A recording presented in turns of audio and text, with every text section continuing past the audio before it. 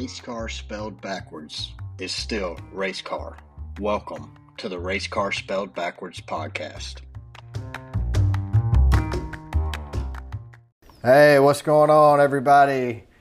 I'm Brad, and with me, as always, is Jamie, and this is the Race Car Spelled Backwards podcast. We're coming from you from the Darn Barn studio, hot off a Kurt Busch victory at Kansas. Damn. It's a good race, man. Can't believe none of us called him to win. I know. It's like we've picked him just about, between me or you, we've pretty much picked Kurt to win. Well, he was crashing so much the last couple races, you know? Yeah, I was thinking. I mean, last week we said, look, he did the same, he rolled his eyes just like he did the week before. I can tell you what, we stopped picking him and he wins. We stopped picking Chase, he won. I'm going to start picking Joey Logano every single weekend. Because if we pick him and they wreck. I can't go there. If he wrecks, I will gladly pick him. If that's what it takes to get him out of the race early every week, I will sacrifice one of my picks. Yeah. Eventually, he'll be a dark horse. I mean, as bad as he ran at Kansas, he's pretty much a dark horse. Yeah, as much as I dislike the man, we need him so we can hate him. Yeah, that's a fact. Same with Kyle. Yep. Busch. Truck race, that was a good race. Saw Zane Smith go out there and dominate, not just win it, but he dominated, leading 108 of 134 laps. This is Zane's third win of the season and his sixth in his career. It's a pretty good race. I actually really enjoyed the truck race. No, that was Actually, did you watch ARCA? It was good all the way through. The ARCA, Menards. I didn't watch that. I had a wedding to go to Saturday, so we got home right around the same time the truck race was getting ready to start, so I didn't miss any of the truck race, but I did miss the ARCA race, and for some reason my TV didn't record it, so. The funny thing with that, what's his name? Venturini. Was it Greg Venturini? I don't know. Well, we'll call him Mr. Yeah, the owner. Right? Yeah. So Drew Dollar wrecks his driver. So they go to interview him, and he says, you know, Drew Dollar races for you. He wrecks your equipment. He can go race for Kyle Busch, and he'll still wreck, bleep, bleep, bleep, your equipment. I saw somebody on Twitter posted something that said, Drew Dollar, super nice guy. Drew Dollar, super bad race car driver. Yeah, that's what it looks like. I mean, he sucks. Can't keep his equipment clean. I hate it for him. But the truck race was an amazing race, and of course Sunday. Yeah, I'll even throw a shout out to the production team for Fox Sports 1 on Saturday night for the Truck Series race. Their camera shots were much better than the other previous races this season. Like, for example, the leaders got strung out running single file, nothing's going on.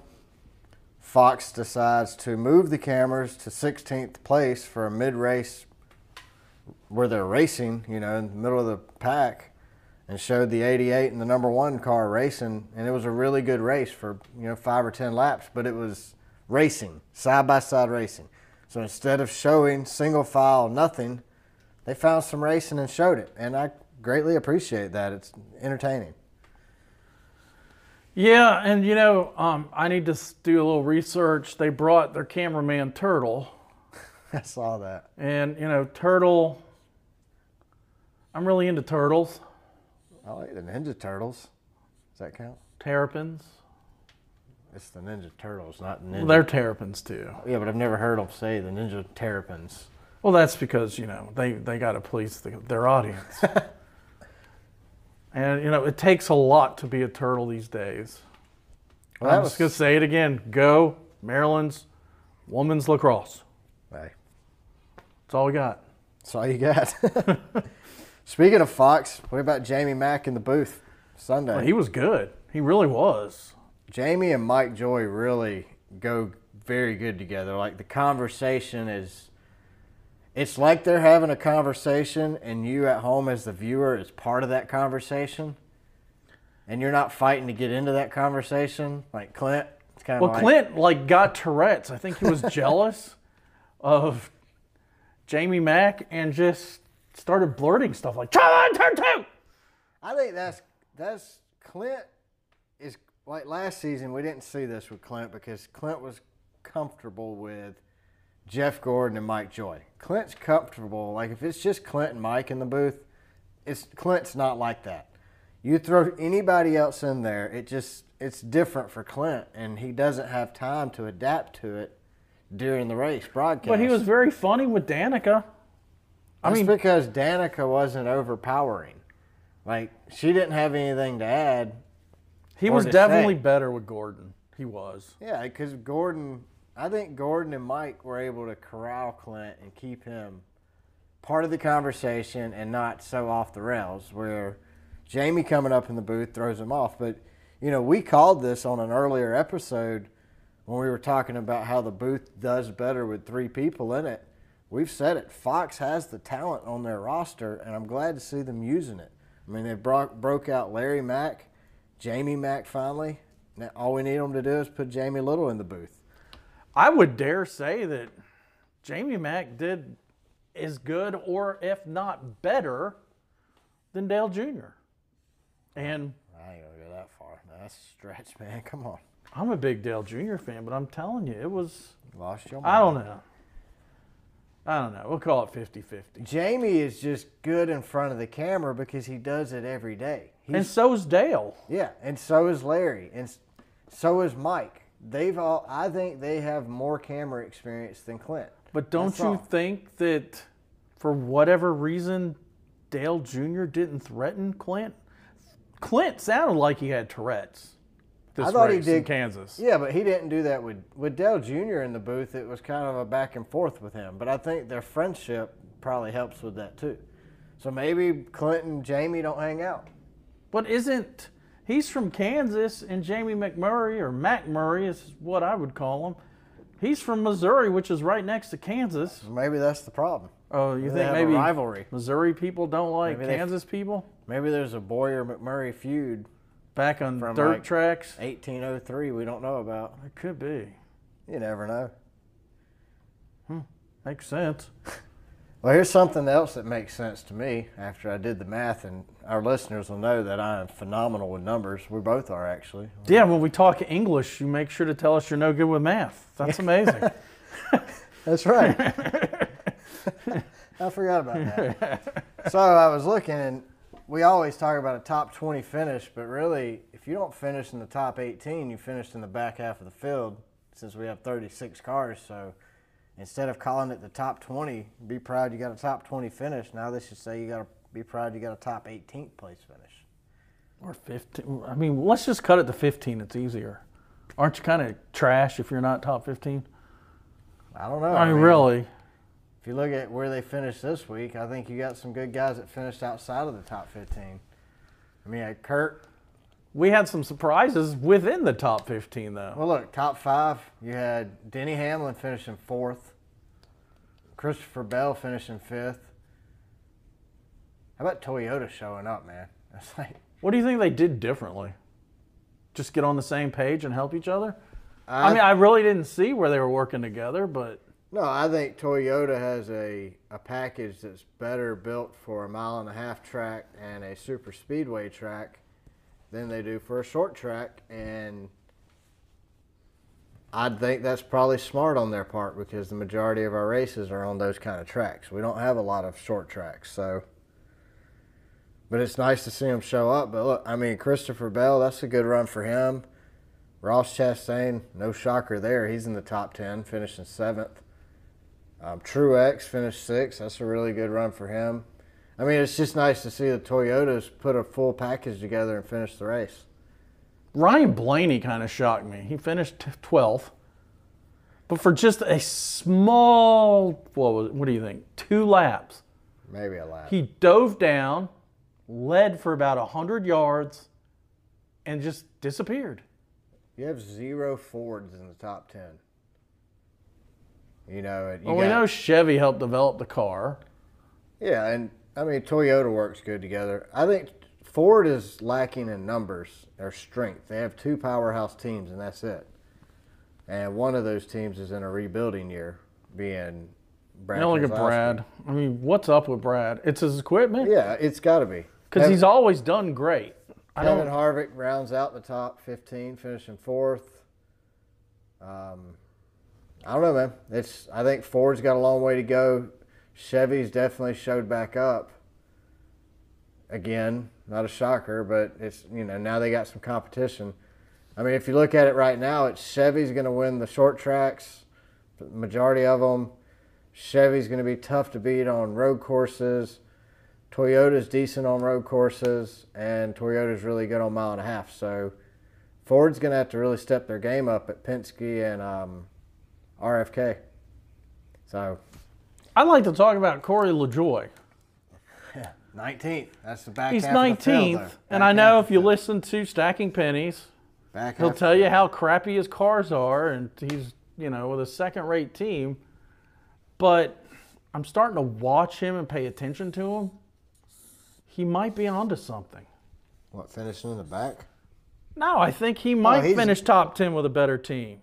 I think he would too, because I think Corey LaJoie is outdriving his equipment right now. Corey LaJoie outdrives his Spire equipment, but he's loyal to Spire, so as long as Spire treats him right, he'll stay with him. I don't know. I'd like to see LaJoie be the second car at Colleague maybe, or even the third car at Trackhouse. We saw Dingleberry, Mr. Lamborghini. He was given a chance in the 21 car. Well, Harrison Burton has to have somewhere to go for the 21 to open back up. So, well, he drives a 21 and he finished 21. I think Corey's where he needs to be until a better ride opens up. He's out driving his equipment, so when a better ride is available, he'll be able to go in and get it. Well, I think Burton was brought up too quick. I agree, but if you think about it, Corey LaJoie could be your next Kurt Busch. If he's in the right equipment. Well, he's out driving the equipment he's in, so if he can catch a break and get in some really good equipment like a Penske, a Trackhouse, a Colleague, Hendrick, RCR. Yeah, even RCR. If he can catch a break, he could turn it around. But I like his personality, so he's not crazy like Kurt was in the younger years, but. No, he seems like a decent guy. He's got a chip on his shoulder for being on second-rate equipment. And, that's why I stopped listening to his podcast. I got tired of hearing about it. But I also have been paying more attention to him. And he's not wrong. He's right. He's in second-rate equipment. Fact. Kurt Busch goes out in dominating fashion, which seems like the trend for winning at Kansas this weekend. Kurt led 116 laps. He won stage 2. And he won his first race for 2311 in the Michael Jordan GOAT paint scheme, which is cool. But even cooler is Kurt just won for his 5th different team, his 4th different manufacturer, and his 19th season with a victory. I love watching Kurt win, man. Kurt is so cool. He's become a gentleman. I just think he's a diplomat for NASCAR. He's just a cool 40-year-old, But if back in the day, if you watch him, he lost his shit over stupid stuff. Kurt was a dick back in the day. There's no doubt about it. He was Kyle. He might have been worse than Kyle. Well, didn't he have to go to? Well, he's done. I think his vulgarity. He's gone to a sports psychologist, hasn't he? Oh yeah. I think he's even admitted it. He's probably went to a regular psychologist after that. His ex-wife was crazy. She said she was like CIA or something. But then they all of a sudden dropped the charges against him for wife or whatever, girlfriend abuse. Oh, yeah. And kind of found out she was crazy. She really was in the CIA. She was crazy, whatever she was. But it was really cool to see Kurt win. I like listening to Kurt's interviews. I do not like Denny Hamlin. I'm not a Denny Hamlin fan. Let me rephrase that. Don't want anything bad to happen to him, but he's... Yeah, I don't know him personally, but as a driver, I'm not a fan. But it was still cool to see him get emotional over Kurt's win. Bubba Wallace had a phenomenal day. His pit crew did everything they could to try to ruin that day, but he even came back and finished 10th. Denny Hamlin finished 4th. I mean, Denny got emotional, though, when Kurt pulled in on pit road. He was emotional.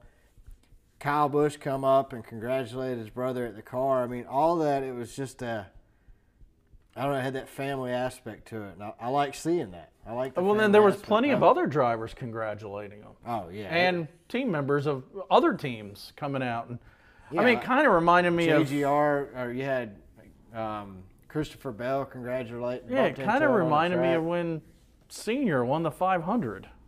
Like, it was definitely a very popular win. There's no doubt about that. I mean, you know, Kurt even said he's like, he thanked his brother. He's like, you know, thanks to Kyle for all the help he's given me with this Joe Gibbs alliance we have.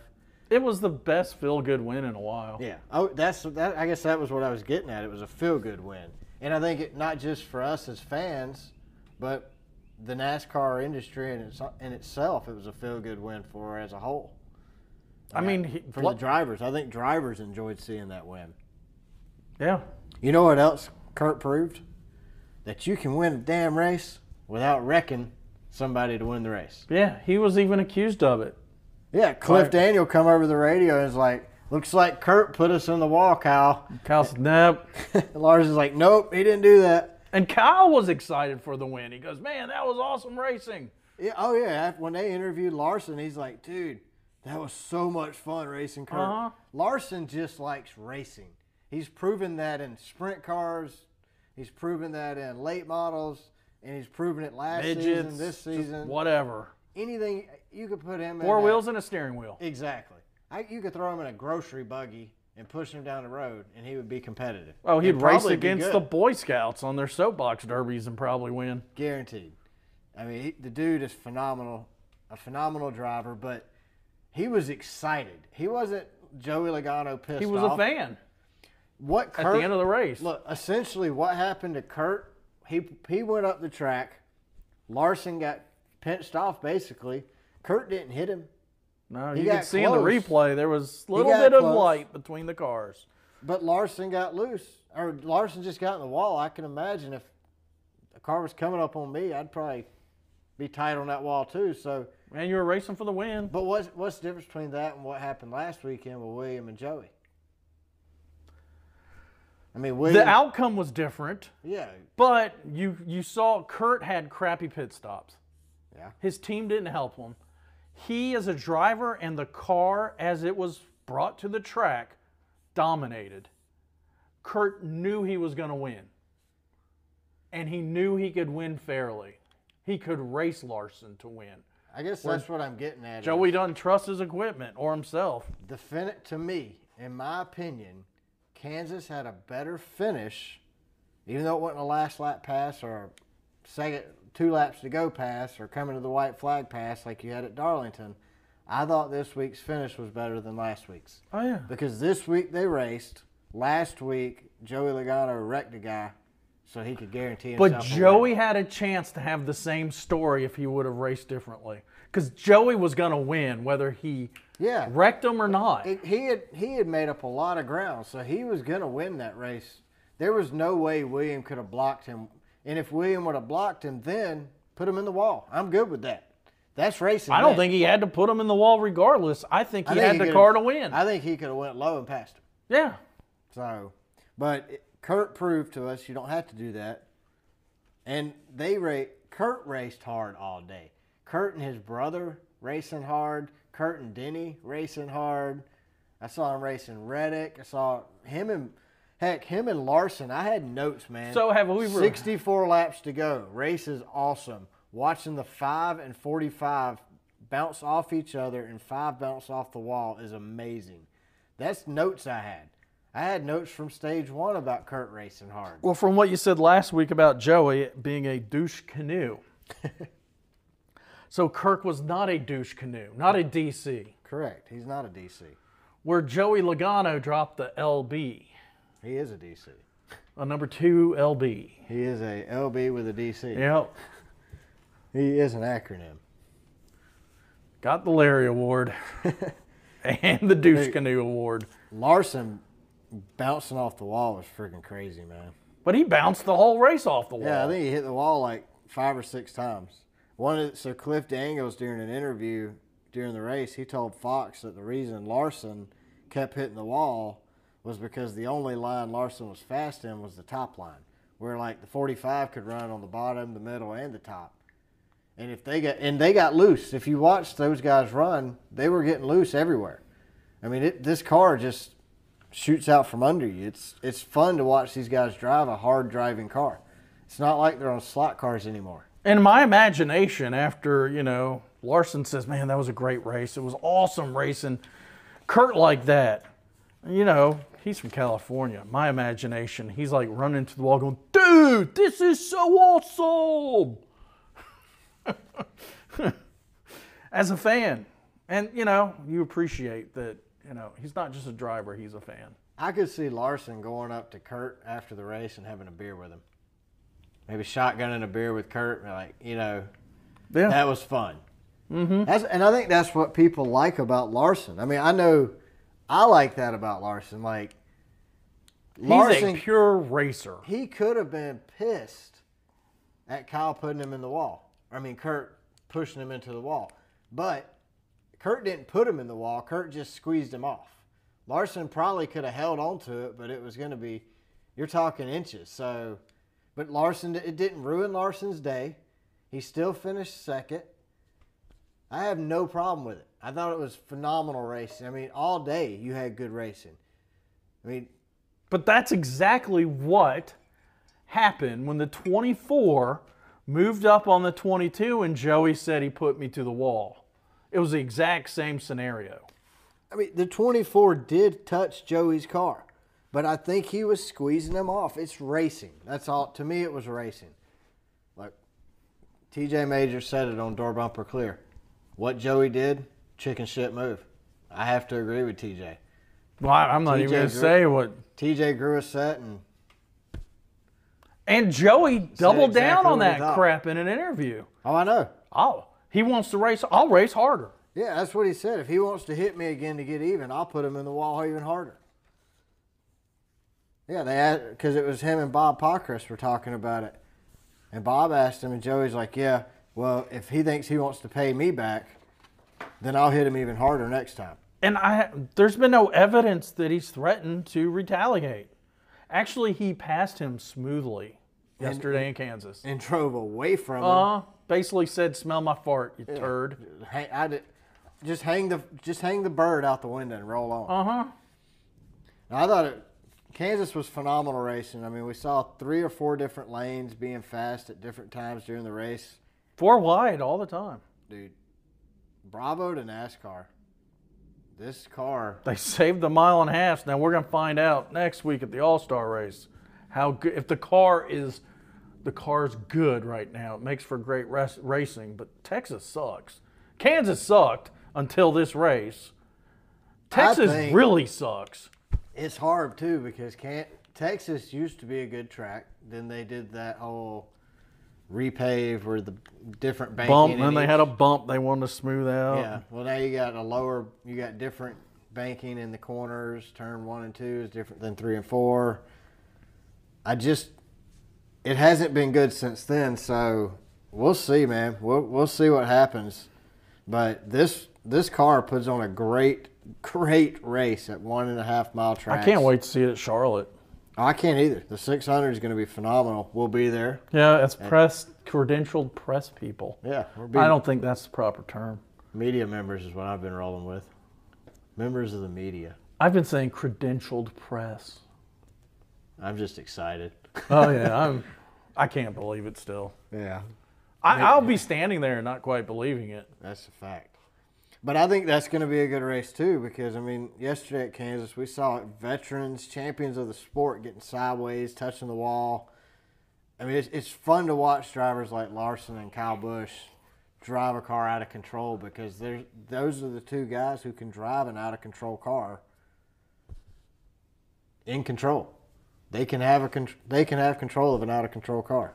Did we, I forget the term. I don't think we had a single incident where the control arm broke, or what do they call it? Yeah, what Junior was talking about? Yeah. I guess we saw flat tires cause some issues. It used to be a track bar, and now it's that control arm. Each wheel has an individual bar or whatever. Yeah, I know what you're talking about. People listening probably know what it's called. Tweet us, tell us what it's called. I have no idea at the moment what it's called. But you could email me, but I haven't given you my email address. So tweet it. Well, I mean, no, we didn't. But nobody hit the wall hard like that either. No. Toe link. Toe link, that's it. A freaking toe link. Now you don't have to tweet us. Yeah, but nobody hit the wall like that. They were hitting the wall so at Darlington they were hitting their wall with their right front. At Kansas they were getting loose and they would tap it with the right rear and it would basically straighten them back out, which is phenomenal to watch. So I've worked on some front ends. I've got a ball joint tool. Why can't they fix that toe link in the pit box? Well, usually when the toe link breaks, that whole front end's crushed in, so I doubt it's just that easy of a fix. What they need is the toe link not to break and then just beat out the car with a hammer like they used to, or cut it up with a saw to make it last, just to finish the race. That toe link breaks, they're done. Maybe they need to kick it back to old school where you hear like David Pearson pulled into the garage coasting, they switch engines, he got back out there and won the race. Let them make some repairs in the garage. Those days aren't going to happen because those days were probably not that entertaining. When you're I don't know. My grandfather thought it was, but we've read statistics on 50s and 60 races, and someone won by 23 laps. You're like, oh my God, I'm going to sit there. Part of the byproduct of these cars getting into the wall because they're loose, yes, the car can take a little bit of a beating as far as the body goes, but yesterday, Tyler Reddick got into the wall, and some of the graphics off the vinyl that cover the wall peeled off and got on the front of his car and basically ruined his race. Oh, I thought those were like 3 dirty diapers some mother just pitched off over the fence. It looked like dirty diapers. These graphics should never be a storyline. The wall painting, it should be a painting. If he rubs the paint flakes are not going to clog up the front of that grill, ruining his race. But vinyl graphic sheeting will. So we should never be having this conversation. This is a conversation But we've never had it before. So is it just a one-off, or do you think it's going to constantly happen? It's happened quite a few times, actually. It's just it basically ruined Reddick's day, and he made a point to talk about it. I've seen it happen a handful of times, but I've never really, I guess it's just never, we didn't have a podcast to discuss it. How about, that's probably more accurate, but it shouldn't happen, man. It's ridiculous. We're having a conversation. Tyler Reddick's trying to make it into the playoffs by winning a race. He's gonna win one. Well, not if the damn graphics keep taking him out. So what happens if we have 17 winners? It's winners' points, and one person's left out? Yeah, if you're not, it'll be whoever's highest in the points. So, I mean, we have a lot of 18th and 20 position points guys that have got wins right now. So, how about Ricky Stenhouse? Finished 8th yesterday. I think he might win one this year. Wait. He stopped crashing. What happened? They fixed his toe link? Or his hammer toe, whatever it's called? Maybe he just got tired of people calling him Ricky Stenhouse. I mean, even other drivers were calling him Ricky Stenhouse. So who takes that title now? No, we're not going to say it this episode. He finished, though. Yeah, he didn't wreck. This is 2 weeks in a row he has not been a storyline. We're talking about the wall graphics coming off because he didn't wreck. That's awesome. I'm going to go talk to him. If he runs good, and if he doesn't cause an accident at Texas, I'm going to congratulate him on the last 3 weeks. Think he'll punch us in the face? That'll be even better if he does. That'll be a great That's true, but you get decked by Cody, that'll be awesome. I mean, I'll get it on video. He catches so much grief from other podcasters too, not just us. Oh, DBC. I can't say bad things about him if I can't congratulate him for finishing the race. No doubt, like I said, because it's not fair otherwise. No, I'm proud of Cody. Did his dad tell him to stop? I've got to form a question where I don't get punched. Cody finished 30, or you'll see my fat ass running with Cody Weir chasing me. Cody finished 34th ahead of Justin Haley and B.J. McLeod. So congratulations, Cody Ware, on finishing 34th. You didn't cause an accident. And he finished. And you finished. Congratulations. It's an improvement. That's a huge That's all improvement. you want to see is someone constantly improve. You know what else has improved this year? Goodyear. Yeah, they have. The tires now have fall off. The first handful of races this year, we didn't have fall off. They could finish a whole race on a set of tires. Now only lasted 20 laps with Kansas. Dude, I'm okay with that. So I don't know that we agree on this. I like the fact they only last 20 laps because you have to save your tires. You have to run different lines to make your tire last longer. I like watching a driver save tires. And then 25 laps into a run, you see one guy pulling away because he saved his tires. It's a gray area for me. I'm not sure how I feel about it. I liked it. I thought it was very fun to watch. I enjoyed the strategy. Granted, I like the strategy part. it was legit. Every 20, 25 laps, we had a tire go down. I mean, what I really liked about Kansas, first, I'm going to say, it was a great race. It was a great race. We didn't have any, like, brutal accidents that I can remember. Do you remember a brutal accident where you're like, oh, man, I hope he's okay? No, I think Chase was the hardest hit. Yeah, and he bunny hopped. We really didn't have multi-car accidents. But we had a lot of door-to-door racing. There was only 6 accidents, and I think they were all tire related. Oh, it was... Yeah, I mean, it was better than Las Vegas on a mile and a half. You had a lot of racing, and it looked like you had 36 professionals conducting it. Now, Harvick screwed up and threw it in first gear. That's Harvick's fault. I know, but I'm just pointing out that these old-timers like him and Denny, Well, here's a question for you. sequentials kind of got him confused. Talk about Kevin Harvick. Kevin finishes 15th yesterday. Is it time to start worrying? I mean, remember Jimmy Johnson? Even Gordon didn't win his last couple of years. Think about it. Jimmy Johnson won, and then all of a sudden he couldn't win again. He leaves, and the following year was last season. Hendricks went on a dominating run. After Jim, and I'm not saying Jimmy leaving was that, but I think. So at our corporate retreat, our team building exercise was walking up Stone Mountain, right? Yeah. So you're in your late 30s. I'm in my early 50s. We're walking with Alex, who's in his mid-20s. Yeah. Halfway up the mountain, now I have an app. I look at it and go, holy crap, I can't keep up this pace. I'm wiped out, and I don't know why. Because it's less of a walk than what I do for my cardio at home. So I tell you guys, you got to go ahead. Yep. We take So I catch my breath, and I go up the mountain at my pace. And you're like, you text me, are you all right? I just text back, know your pace, dude. Know your pace. Yeah, and Alex took off running at the end, and I'm like, nope, I'm not doing that. So you get slower as that's you what age. You think? Kevin's just running his pace? Yeah, and his pace isn't good enough. So, I mean... I'll stick with that even if he wins one race. Do you think he'll win another race? I think he's got one in him and it's done. One and done. He's done. He very well could win the All-Star race this weekend. And Well, it doesn't count. I know, but I'm saying that would be the kind of crap that would happen with Kevin. He'd like...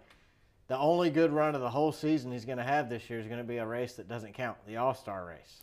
Even with Tony Stewart after he won his championship, weren't you like he should have just... Hung it up. Yeah. Yeah. Jeff. Because after that he was done. That's why I admire Jimmy when he walked away. Jeff walking away. You know, Jeff had a few seasons there where he wasn't winning, but... He was getting there with points without wins, but yeah. Well, that's when we had the Jeff Gordon fiasco Spingate that year, and they let Jeff Gordon in on... Yeah, let's put an extra in because he's Jeff, Gentleman Jeff. Yeah, the Gentleman Jeff 13th place award. The Rainbow Warrior, we're going to let you in because we like you. Well, speaking of drivers not doing good, what about Daniel Suarez? Well, Suarez, man, I mean, look, Trackhouse has been dominating, but we can start saying now that Chastain has been dominating because all the bad luck that team's got has went to Daniel Suarez. Daniel's run good. He's fast. He just can't put it all together. Is it bad luck? Is it his team not helping him out on pit stops? Chastain seems to have that skill that's 1 in 100 where he's a wheel man. So you think? I think it's a little bit of bad luck, wrong place, wrong time, and I think it's wrong place, wrong time because you're in mid-pack or farther. Chastain's not getting into the wrong place, wrong time. Chastain, when he gets in trouble, it's because he's been wrecked for the lead. Daniel Suarez is getting in trouble in 15th, 20th place when you're running around guys who get into wrecks. So Daniel Suarez, wasn't he an Xfinity champion? Yes. So we know he knows how to race. There's no doubt. He's gotten caught up in, I think the pressure's getting to him also, though. Should some of the pressure be coming off? Now, one thing that will happen, and you see it in business all the time, you got two teams. It's no different than we have a customer with two salespeople. Yep. And one's dominating. You, as the owner of that business, see someone doing better than someone else. Don't you put more resources to that team? I don't know if it's that. I think the resource dollar value comes from sponsorship money. I think and not with this team. If it was Joe Gibbs, yes. And one thing Fox does a terrible job at, although this race was good, we don't have as good as coverage on pit row as we used to. No, I agree with that. So, but you go back to what you said about funding. I think with Trackhouse, it's about an organization. It's about winning as a team. It's kind of like Colleague, where it's not two different teams. It's one huge team. Well, it is two different teams when you get down to it. But if you think about it, they're looking at it as one team, two drivers. It's two cars out of the same shop is how they look at it. But, yes. One's won twice and one's won 0. At the end of the day, it's two drivers. It's two drivers who compete for a living. They're going to be competitive with each other. And I'm a big fan of Daniel. So if Daniel's losing to Chastain every single week and Chastain's racking up the wins and Daniel can't even finish, yeah, the pressure's going to get to him. Well, you ought to be thinking someone's breathing down my back for my seat. They're probably not either. That's the thing. But you can't not think that way. There's no way. Not as a competitor. If you're not thinking that way, you're not winning. No doubt about that. And I guarantee that's got to be playing into Daniel's head in some aspect. I'm still going to go on the record saying that Daniel's going to win one this year. It's all going to... It seems to be there, like you said, in pieces, and one day all those pieces, that puzzle's going to be done, and he's going to win. Here's the other thing I think, too, because I agree with you. I think Daniel will win a race. I think when Daniel does win a race, the rest of the teams better watch out. Oh, yeah, because the hardest race to win is that first one. And then you start getting that swagger. It's going to be over for everybody else because the pressure's off. Get your first win. Now it's just go win. Now they're trophy hunting at that point. And you got Chastain. I mean, what's the most simplest rules to success? Simple and repeatable. Chastain's already done it twice. Yeah, I mean, him and William Byron are the only two-time winners this season. So, what about Eric Jones? Been fast all season. He's going to win one too. I'm thinking there might be a winner that doesn't make it into the playoffs. I think we could be onto something there. I don't know that Eric Jones was going to win yesterday when that right rear lug nut got stuck. That was sad. Dude, it took 7 laps. He lost 7 laps on pit road. I mean, they had out all kind of tools over there. They had a grinding wheel. Sawzall. They ended up taking a Sawzall and cutting the spokes on the wheel and pulling the wheel off. Did they at one off. point pull out a cement cutter? Yeah. What the heck, dude?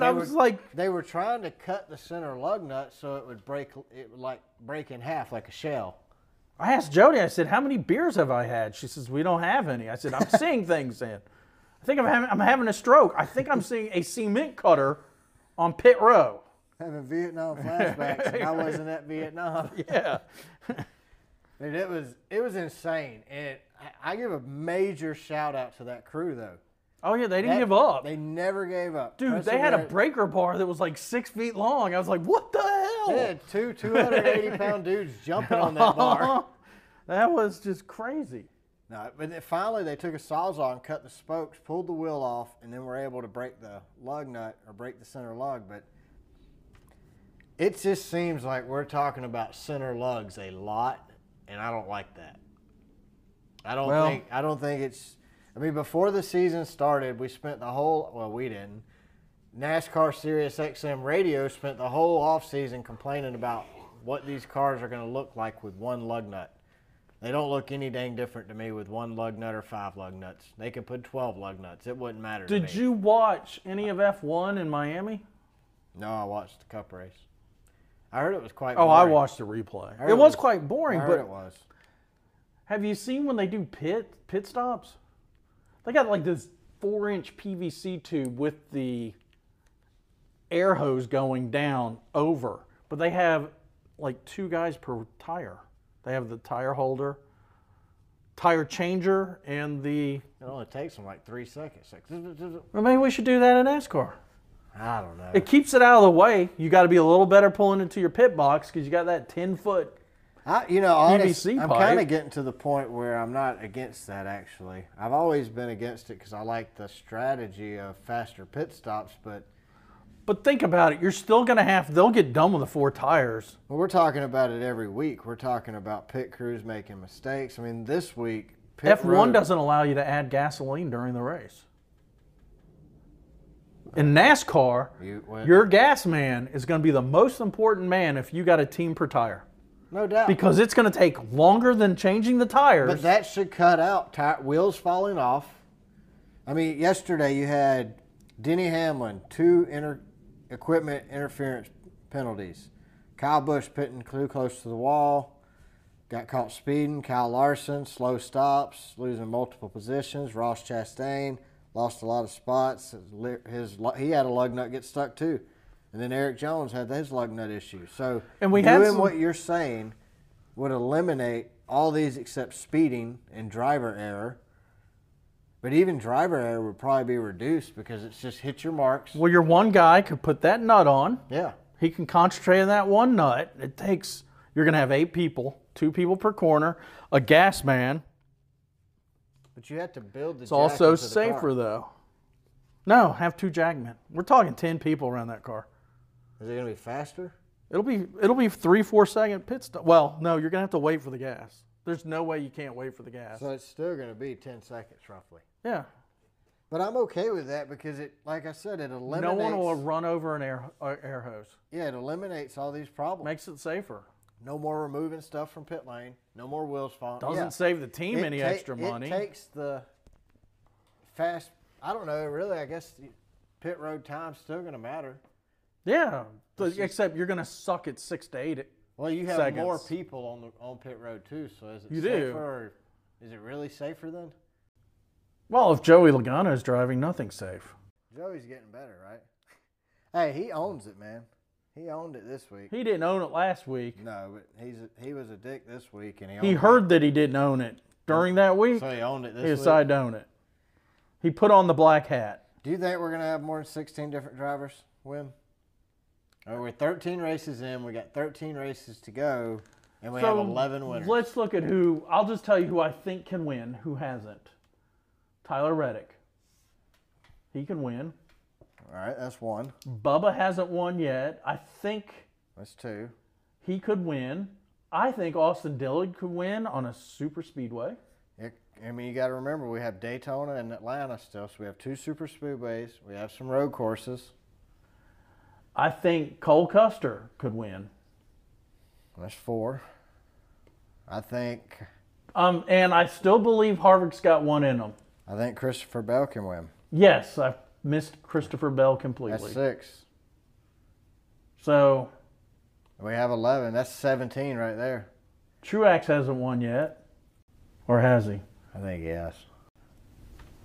I think Stenhouse can win one. But that's what I mean. You got so that's 8. I mean, that's 7 right there. So that's 18 different drivers. And you know what? Noah Gragson, he finished 18th. Yeah, big shout out to Noah in the 16 Colleague racing car. I mean, he's only raced like 7 Cup races, and he finished 18th. He could surprise. Well, he's not eligible, though, is he? Very solid day. He's not eligible. No. But if he won one, it would screw it up for everyone else. Yeah, it takes an opportunity away. Yeah.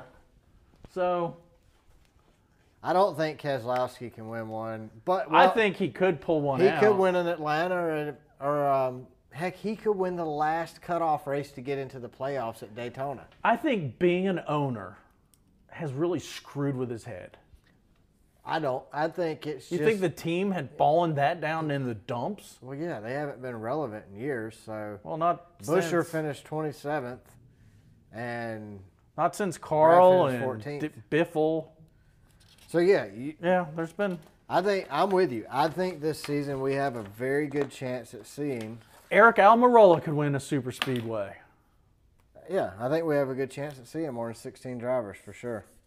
So also in other news going on, I saw where Chase Elliott signed on to race the SRX season finale at was it Sharon Speedway in Hartford, Ohio. I really can't wait till SRX is back on television. Did you like it? I liked it. It was short. It was made for television. You know those small tracks that they're running on, just like Bristol. I didn't like, I don't know. I did and I didn't like the cautions. So like the leaders led too many laps caution, or the field's getting strung out caution. Well, I kind of like that. It's like, you know. Well, I like it because too bad. You're too good. I guess it is what it is. Like, that's what it is. So I need to just like it because I liked it in the fact that it brought the cars back together, but I don't like manufactured cautions. But that's not NASCAR. It's SRX, and it is manufactured cautions. So I guess I need to just get over that they're different. It's different types of racing. Like we talked about in the very first episode, IMSA and NASCAR are two different styles of racing. Sports car racing and stock car, if you want to call it stock. At least it looks like a stock car. Yeah, it's two different talents. One's road course and one is oval and road course. Two different sets of abilities. All owned by the same company. So yeah, I'm with you. I can't wait till SRX gets back. I like watching Chase and Bill race together though. That's just neat to me. Wasn't IMSA great as a fan at the track? Oh, I had a blast. Other than it was 23 freaking degrees outside and we stayed at the most god-awful hotel on the face of the earth. The Beach Crack Inn? The Beach Crack Head Inn. Oh my God. Well, we're going back next year. Hopefully we can get media passes for that too. But they give you, and it reminds me of old NASCAR. IMSA gives you so much access with just the ticket. Yeah. So. But it would be cool to be able to get to the press stuff so we can talk about what, that. Warm up too, if it's. Well, yeah, exactly. Yeah, 23 degrees. But now that we did, we started the podcast after the 24 Hours of Daytona this year. That was our first episode. So next year we can have content while we're there, release it on Twitter. We can release an episode from there. So if we do get our media credentials for that race as well. Yeah, I don't know, listeners, if you've noticed, but our recordings have gotten a lot better. We've learned, from our mistakes. Well, yes. I hit up Matthew Dillner on Twitter the other day and said, hey, if y'all ever thought about having like a training class or a seminar for podcasting as, Dirty Mo Media as a whole, and he said, hey, that's a pretty good idea. Maybe it'll happen. That would be really cool. I think they could charge $1,000 and we could write it off. I was volunteering to be like a guinea pig. Now you're offering to pay? Well, I didn't say that. We haven't made any money yet. I was using myself as an example for those other podcasters that might need a little help. To be honest with you, I have no clue how we got approved for credentials, but thank you, SMI. Nice. We're going to have a blast either way. Hopefully y'all enjoy it, and we'll bring you some really good content. And hopefully we won't get banned from credentials for any other races, and that we're somewhat professional. What I'm planning on doing is we're gonna do a lot of video content, and we're gonna put it out on Twitter. So if you follow us on Twitter, great, you'll get to see it all. If you don't, make sure you do follow us on Twitter. It's @CarBackwards. So definitely make sure you're following along before the Coke 600, because we will be releasing a lot of content live. Hopefully, I've heard Brett and TJ and Freddie complain about Wi-Fi and internet and cell service at these tracks. So hopefully we'll be posting stuff. Hopefully. And you know what? There is a segment that we're missing completely. My Uncle Mike up in North Carolina, he's like double AARP member. My mother told him that we got press credentials, and he's a big NASCAR fan. And I couldn't get it through his head that, no, we're not on the radio. We're internet show, a podcast. Yeah, we're not. And he kept saying, what channel are you on? That's funny. So how do we reach those people almost 80 years old? Our website, man. You just send them a link to our website. He don't even know how to get on a website. But you can show he them. has a smart TV. Maybe we should start You can get Spotify on your videotaping ourselves on YouTube. You can get Spotify on a smart TV and listen to us on Spotify. Can you? Yep. I'll have to visit him to do that. Where does he live at? Asheville, North Carolina. Well, I know what Asheville hotels are like because I've stayed in one, but what I don't know is what Texas hotels I've are stayed like. in them too, but I didn't tell Uncle Mike because we didn't go visit him. So Well, I'll say that because I know he can't listen now. we're going to Dallas, Texas for the All-Star race next weekend, Jamie. You got any hotels or motels we shouldn't stay in for that? You know I got some hotels we can't stay at and won't stay at. I think there's some good ones too because I've seen the sheet. So, And I, once again, tried to stay away from Wyndham. I'm telling you guys, the only way I'll change my tune on Wyndham is if they sponsor us. But until we're sponsored by Wyndham, skip a Wyndham. Just skip a Wyndham. But this is the Century Inn Fossil Creek, and these are all near the racetrack. And this is Arthur Fisher. Google review gave it a 1 out of 5. He said, and I'm now reading, he says literally, the worst hotel experience I've ever had. When we checked in, the hotel clerk, Rachel, informed us we had to drive around the other side of the hotel to get to our room. When we did, we noticed that the door was locked. When we went back to tell her, she became so snotty and rude, I thought it was a prank. She said, you can't use this door. It's locked. I don't want to see you use that door again tonight. You got it? She had such an attitude. I didn't think she worked for the hotel, but was just some lady. No one in the service industry ever talks like that.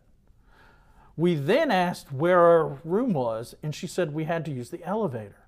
After not finding our room, we went back and asked again, and she said, I never told you you needed to use the elevator. When we informed her she did, she yelled, well, do you have a witness? Like it was a court of law or something. When we asked why she was being so rude, she said, that's it, you're out. I don't like that kind of shit. Leave or I'm calling the police.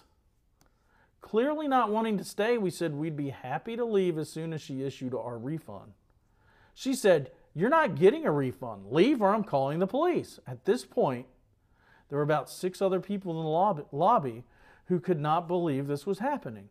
They asked the clerk to calm down and take a deep breath. She then said, I'm calm.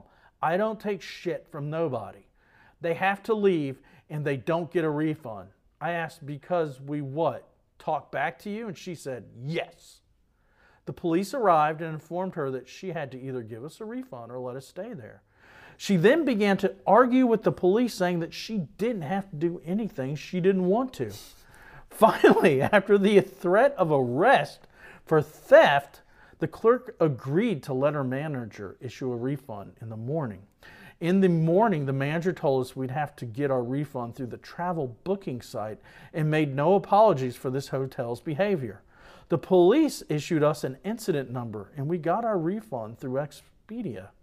I've never had anyone in my life be so rude in a customer service position. Normally, that's hyperbole. What is hyperbole? Dude, I have no clue. Is that when my Cheerios get pissed off at me and start jumping out? Hyperbole. It's a hyperbole. When a waitress forgets your soup or something, but that goes with the hyperbole. Normally, that's hyperbole when a waitress forgets your soup or something. But this was like something out of a bad novel. If someone told me this story, I wouldn't have believed it. The clerk, Rachel, screamed, yelled, cussed, and threatened to steal out of nowhere. She kicked out paying customers for talking back. There is no amount of money we're staying at this hotel. I'd rather stay in a flea-ridden roach shack I disagree. than ever go here again. Yeah, don't. I'd rather get type 2 diabetes than stay in this hotel. Well, that's really messed up. No. I don't think you want that either. Yeah, I don't agree I don't with that. have it, but I know people that do, and it's not good. I'd rather be flayed alive by a rusty spoon thrown into a salt pit than stay at this hotel. What? Do not ever, under any circumstances, subject yourself to this kind of torture. There are other hotels in the area. Please use any of them. All right, Karen. So basically, But Karen was also... Arthur should change his name to Karen, man. Come on, What's a male Karen, though? Keith? Arthur. Art? Artie. Daryl. But this is what happens when a Karen runs into a Karen. Because obviously, if the police were called, look, some of this went down. She had an attitude, no doubt. No doubt. But the worst thing about this hotel is Rachel's attitude. Whoop-de-flippin'-do. I'm not going to go get diabetes too and... Flailed with a rusty spoon. Yeah. Why can't it be a rusty... Nobody's sticking rusty spoons scalpel anywhere in my body.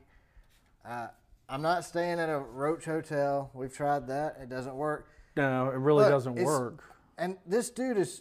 Arthur here is so dramatic, man. Do you think male Karen clerk is a Rachel. novelist? Since he said it was like this is very well written. Oh yeah, he said I couldn't write this good. He reads novels or something like that. Like, no, he said. What kind of math class? It's like I read it out of a novel. What kind of math class did he take to read novels? I mean, come on. I know, man. Rachel screamed and yelled and cussed and threatened to steal out of nowhere. I mean, he used subjective, inductive verbs with adverbs and pronouns. She's the clerk. She don't care if you get a refund or not, dude. She's still making $7.53 an hour, and she's happy about it. Isn't it wacky, though? She said, you got to go around back. And so they said the door was locked. So they come back and say, hey, the door was locked. She said, don't you ever go through that door while you're here, ever again. They were... And then she sent them up a damn elevator, and they didn't need an elevator. And then she came back, and she said, I didn't send you up an elevator. But he didn't. Do you have a witness? He didn't have a witness to prove she said that, so we don't know that Rachel said that. Maybe she I'm on Rachel's side here. Are you? I'm taking Rachel's side. I mean, she didn't even care what the police said. Rachel was just like, hey, I am the queen of the Century Inn Fossil Creek Hotel. So that should tell you how old the damn hotel is, right? It's Fossil Creek. It's like was built for the Flintstones in the Stone Age. And she's right. She don't have to do anything the police say. They can take her to jail. I mean, that's fine. But she has the right. She could have stood there silent because, you know what? She has the right to remain silent. Maybe it's a shame she didn't go to jail. That would have made a better story. That'd have been a better ending for the novel that author... You think the police get a little pissed off? Karen wrote here. They're probably out there Really, anyway. geez, damn. They're probably parked in that parking lot. What was her name again? Damn it, Rachel's working tonight at the Century in Fossil Creek. Hank. Oh, Hank, get the Bronco. We're going to go sit in the parking lot at Century Deputy Inn. Doodad out there in the car. Just wait. Deputy Dewey. All right, where are we going next? Oh, dude, I love this guy's The name. Deluxe Inn in Denton, because Denton is where the track's at. It's not really in that explains Fort why Worth. This guy probably lives in Denton, but he didn't want to mess his trailer up. The names were so good, I'd put a second person in the Deluxe Inn.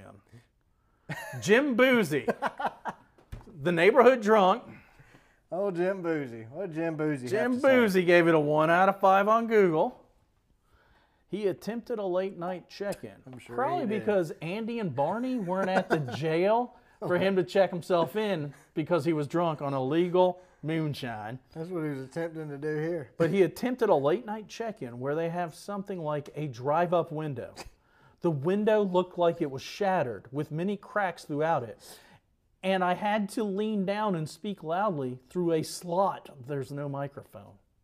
That's what he put in brackets, guys. I'm just trying to read it the way he wrote it. After getting the room key, I headed around to the side where our room...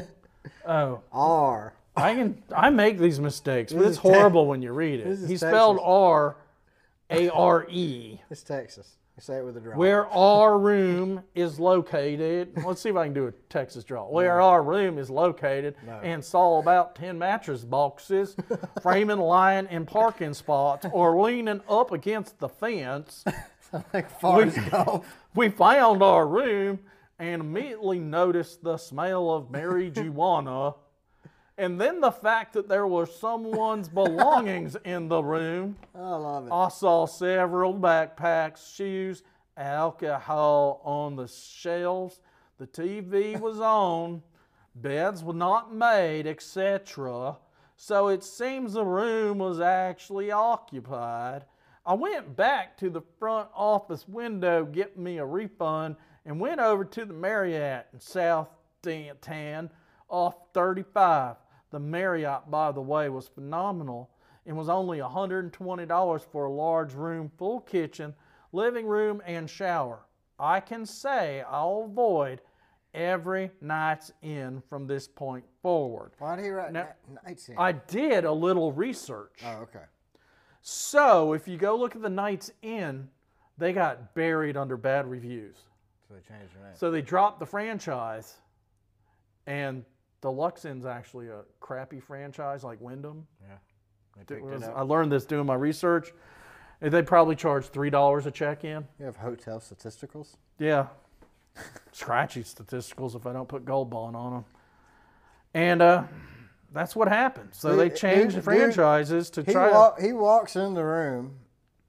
So obviously he got somebody else's room. Right? Yeah, they gave him a duplicate key. Yeah. I mean, there several backpacks. How many backpacks do you take on vacation? But you know what? Jim Boozy didn't go all Karen like the Aardvark. No, he just like, hey, man. It's not cool, dude. Room's occupied. Can I get my money back? I'm going to go to Marriott. Frank up at the front counter is like, hey, Jim, man, you know it's good, buddy. Now, go on, bud. You going down to the Marriott, Jimmy. I'm a big believer in the Marriott. I actually have their American Express Rewards program, the Bonvent. I think that's how you pronounce it. You can tweet and say I'm an idiot if I didn't do it right. But we vacation with our points. But anyway, we stayed at a Marriott on our corporate retreat. Yeah. And I'm not going to rate it because I didn't pay for it. Our company did. But first of all, I got there and they said, your room's not ready. So I was okay with that. We had meetings. So I asked if they would take my bag and put them in a closet somewhere, and they gave me a ticket. I went to about, what was it, 3 hours of planning? Something like that. So about 5 o'clock, I come back, and they said, oh, yeah, your room's ready. And they got my bag and brought it to me. So far, so good. I go down to my room, and I got to pee. I walk in there, and there are dingleberries on the seat, and there's already urine inside the bowl. Somebody had already pooped in your toilet. I was like, hold it now. I was thinking it was a double flusher, you know? He was afraid to get plugged up. He flushed it, then peed in it. Or she. I'm not going to throw one gender under the bus. Someone wiped their butt, dingleberries on the seat, urine inside the bowl. So I took pictures of it. Still had not gone to the bathroom yet. I was not upset. I wear glasses and I have these alcohol cleaning, I don't know, what would you call them? Alcohol swabs made for glasses? Probably the same thing, but called a lens wipe. Lens wipe, yeah. I went up to the front counter. They were very nice. They said, do you want another room? I said, no, I'll clean it with my alcohol swabs. Everything was cool from that point on. We had a nice evening socializing with our coworkers till about 1 in the morning. I crawled to the room. Actually, Brad's like, you're serpentine, dude. We got you. You got it. I was like, I just bounce on it. But Brad got me to my room. I crawl into bed, and something is stabbing me. Granted, I haven't been in the room longer than 10 minutes to drop my bags off to go to our evening social. At least it wasn't a hillbilly. It's a big toenail. So I roll over, grab the toenail out of my leg, and throw it on the floor. Then I hit something, and it's metallic. on my other hip. It's a hairpin. Now I'm thinking all they did was pull the cover back over the bed and say it was clean. Oh, there's no doubt. They ain't clean that. So then I scrounge around the room, find a little ottoman that you lift up and there's a blanket on it. I make the bed as the maid did. I slept on top of the cover with that was shrink wrapped or vacuum packed. I figured that was clean. That's what I slept under. Well, but man. I'm thinking this is a Marriott. This is unacceptable. Well, Jim Bougie liked it, so. I didn't Karen on him though. No, you should have. I didn't even give him a review because it was a corporate trip, and the trip was fine. Just the accommodations were lacking. And if anyone wants to know, it's the Marriott Snow Mountain. Well. But you won't find my review on that one. You will find it at the Beach Borough Inn. What was it called? Beach Shack? I don't remember. House. Beach House Inn in Daytona. You will find my review with pictures there. It's just Beach House Inn. Oh, yeah. There's no the. All right, what's the next hotel you need to avoid? Well, we got Deluxe Inn again, and this guy's called Way Up There. Way Up There. Okay. So he says rooms are disgusting. Bathroom floor had piss on it. That's worse than your bathroom floor. Yeah, it is. There was no puddles. The TV that was in the room was a box TV from the 1960s. It didn't even turn on. Well, you know what? I don't know if I could turn on a box TV anymore from the 1960s. Well, it probably doesn't get digital signal. Appreciate the history there, man. I called room service to maybe get another room or possibly TV, and they said, we'll be up there in 5 minutes. They never came in. In the middle of the night, I had a meth head banging on my door claiming it was his room. That's just room service with your TV. Customer service was rude and was surprised. I didn't get scabies just sleeping there. Do not, I repeat, do not stay at the Knights Inn. Once again, it's the Knights Inn. It's been changed to the Deluxe Inn. They'll probably switch back in a little bit. How does he know it's a meth head banging on the door? Maybe it was room service. Maybe it was a meth head with the stolen TV. What did your parents tell you in kindergarten to say when someone calls you something? Takes one to know one? Sticks and stones may break my bones, but words will never hurt you. Well, that's what my dad. My dad said hit him. Oh, my dad told me to whoop him. Yeah, that's what my dad said. Don't kill him. My dad told me but hit him. Use sticks and stones to whoop him. But our dads were from a different age. Yeah, that's a fact. Because back in that day, the school I went to, bullying was just bullying. Stand up for yourself, you idiot. That's what they told you. Yeah, bullying made you a man. That's what I was told. Yeah, hit him back. Good. He's going to keep bullying until you do something to him. I was told the only way to shut up a bully was to beat him up. It worked. It did work. Yeah. I did that too. I never got bullied again. So. No, because the other bully said, holy crap, this guy will fight back. What is scabies? I looked it up, but I forgot what it was. It's like a bug. It's like... So it's a bed bug. It's a dirty bug. That's what I've always heard it was. Like you get it from dirty stuff. See, I always thought scabies was like head lice. Well, either way, that's nasty. You don't want it. Do you know I've never seen what's left? Bed bugs? Yeah, that you know of. That might have been a bed bug you pointed out, the Beach Hill Inn. Yeah, but it was carrying food, so it was a big bed bug. I got the Clayton House Motel. And Ashante Henderson gave it a 1 out of 5. Why now Ashante, he's pretty well written too. Oh, I said he. Like Karen, but I don't think he's a Karen. He says, let's just say that I put 1 star because that step was a requirement. It's true. Say that. It's true. You don't even have to point it out anymore, people. My fiance rented out a room for us, himself. Oh, I thought Ashante was a male. Well, I'm not even going to go there. Excuse me. Keep rolling. It's just they're a couple. Our 2 sons and I, for himself and our 2 sons and I. The moment that we were about to check into our room, it was completely filthy. Does that mean it wasn't filthy until they checked in? That's weird. There was trash everywhere. The bed was not made, and then some. See, that annoys me. I want to hear what the sum is. Yeah. They did come to clean it immediately, though.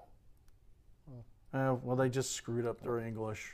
Yeah, that doesn't happen. All right, so I take back the well-written thing.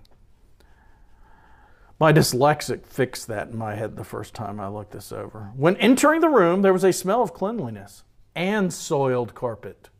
What does that mean? I've never smelled clean soiled carpet.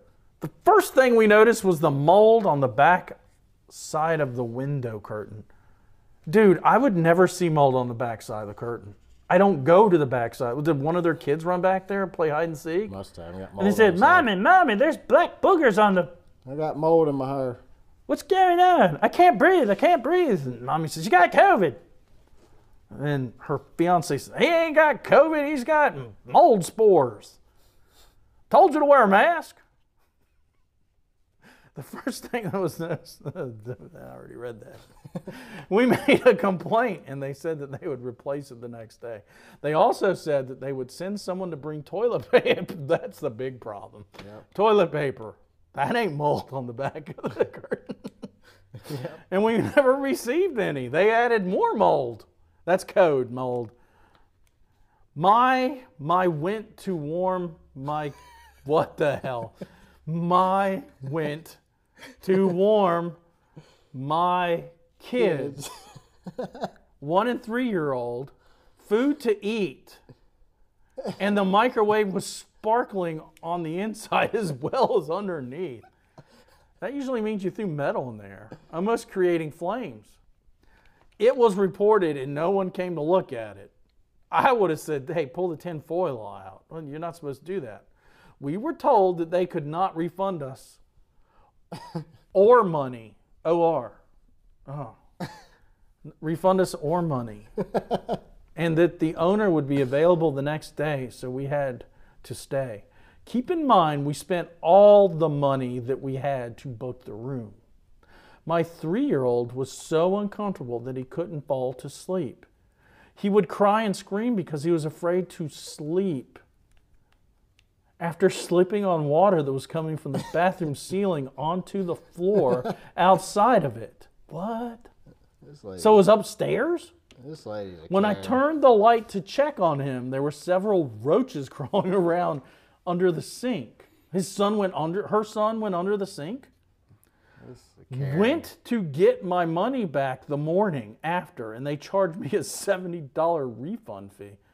How much did it cost to stay at the Retread Inn? $75.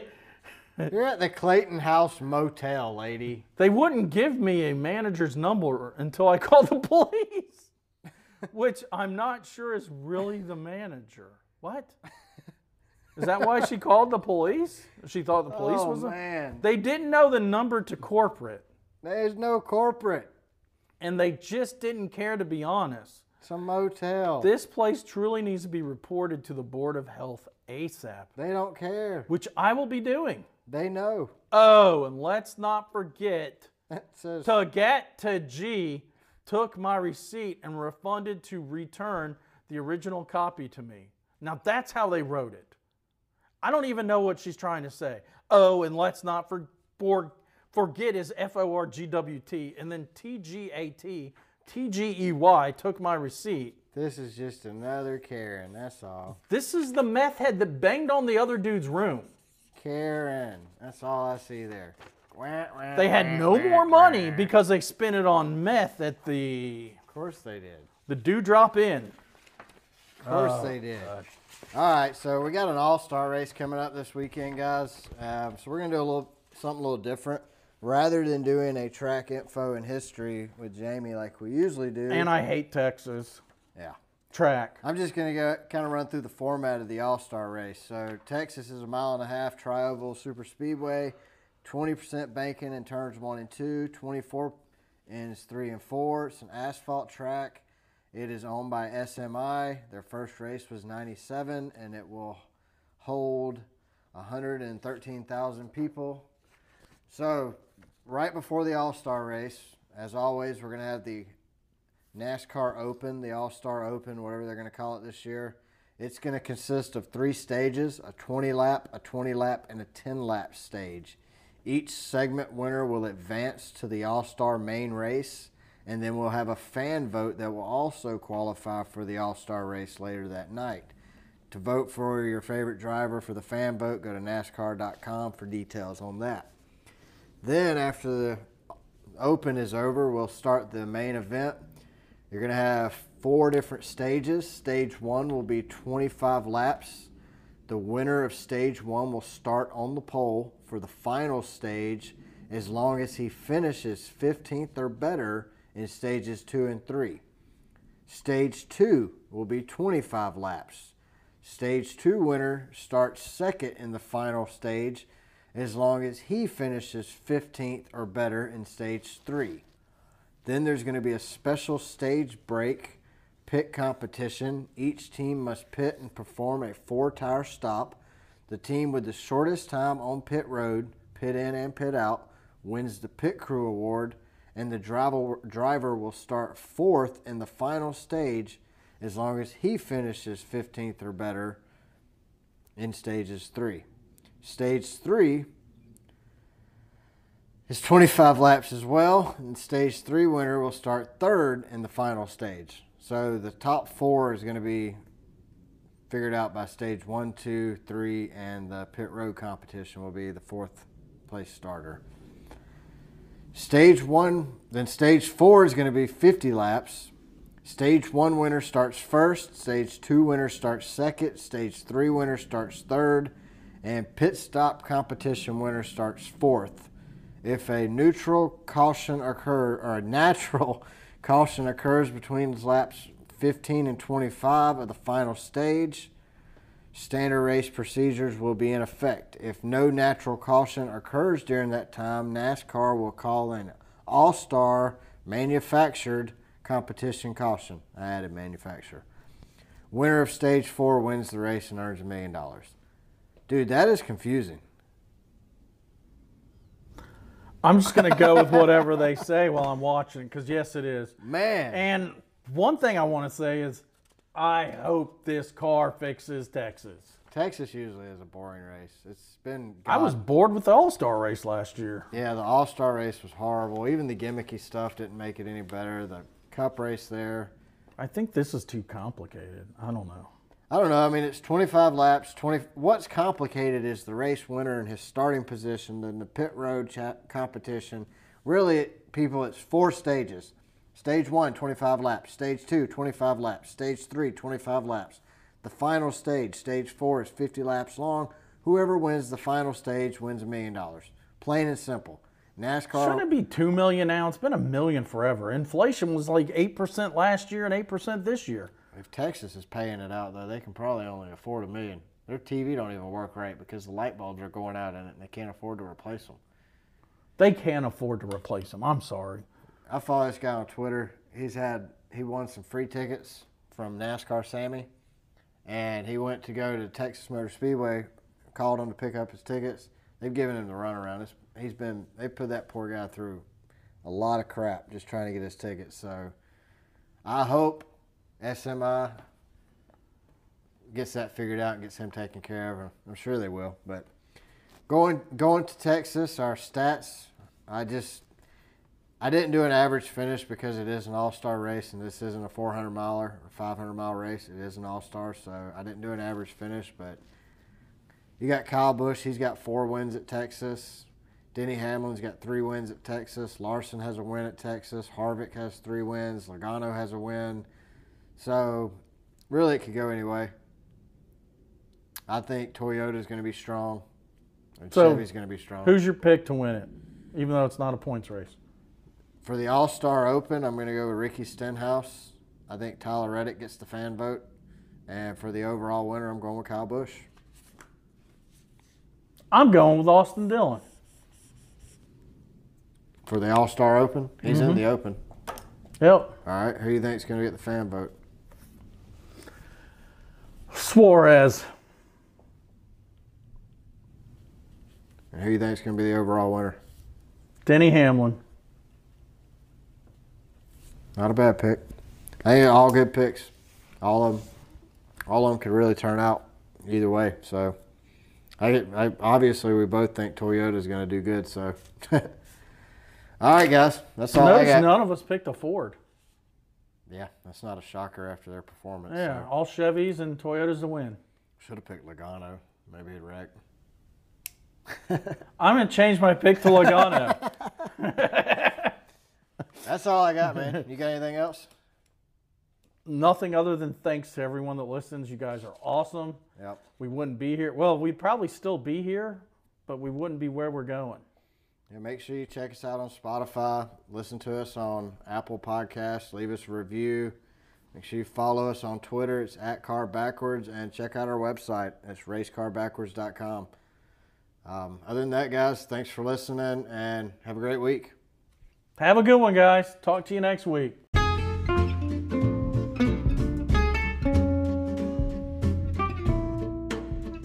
Thanks for listening to Race Car Spelled Backwards.